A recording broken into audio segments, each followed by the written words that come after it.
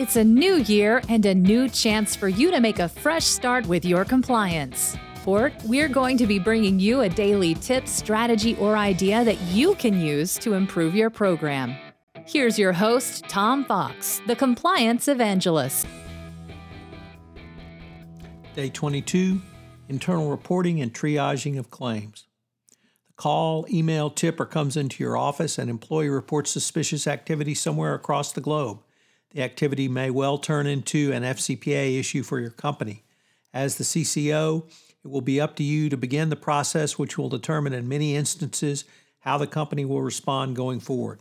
This scenario was driven home by the SEC in a 2015 enforcement action involving Mead Johnson Nutrition Company. In this enforcement action, the company performed 2 internal investigations into allegations that its Chinese business unit was engaged in conduct which violated the FCPA.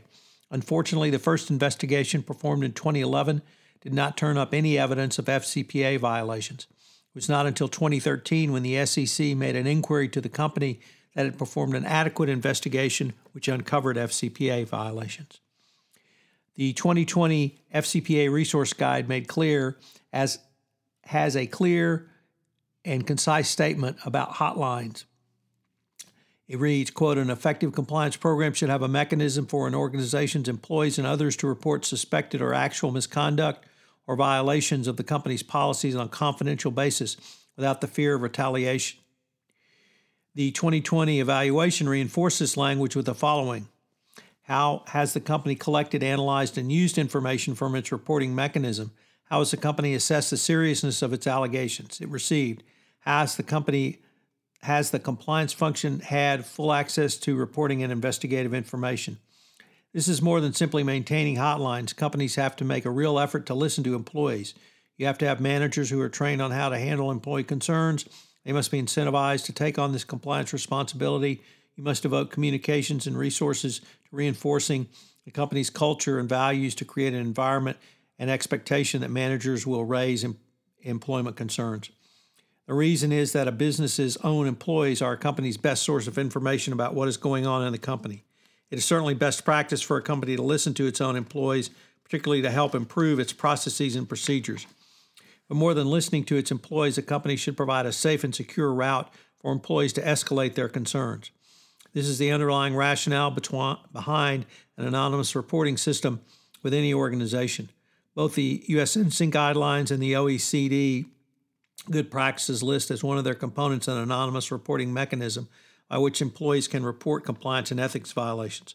Of course, the Dodd-Frank whistleblower provisions and now the NDAA whistleblower provisions give heed to the implementation of a hotline. What are some of the best practices regarding a hotline? Start with 1, availability, 2, anonymity, 3, escalation, 4, follow-up, 5, oversight. What about triaging of claims? Given the number of ways information about violations or potential violations can be communicated, having a robust triage system is an important way that a company can determine what resources to bring to bear on a compliance problem. Jonathan Marks has articulated a 5-stage triage process which allows not only an early assessment of any allegation, but also a manner to think through your investigative approach. Marks cautions that you must have an experienced investigator or other seasoned professional making these determinations, if not a more well-rounded group or committee. Next, consider what types of evidence to use going forward. Finally, before selecting a triage solution, understand what tools are available. Mark's 5-stage process includes the following. Stage 1. This consists of allegations that have a low threat level and do not suggest a breakdown of internal controls.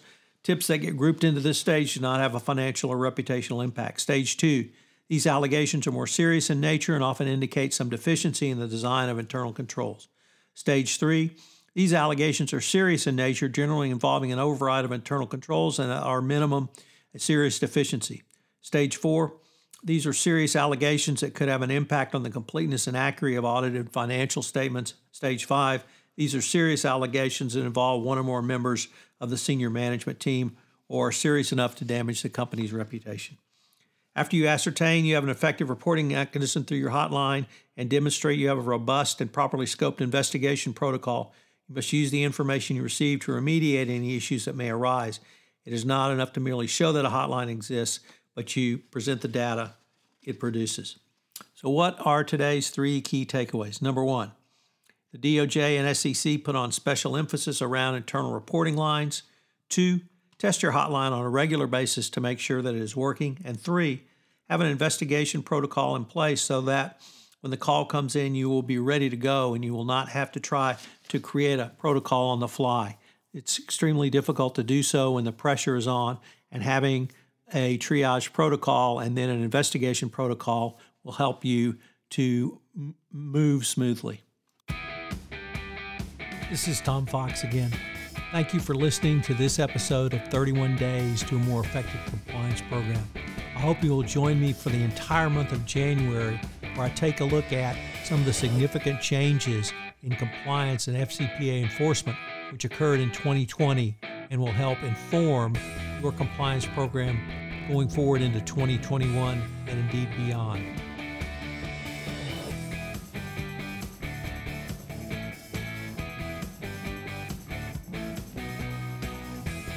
This podcast is a part of the C-Suite Radio Network.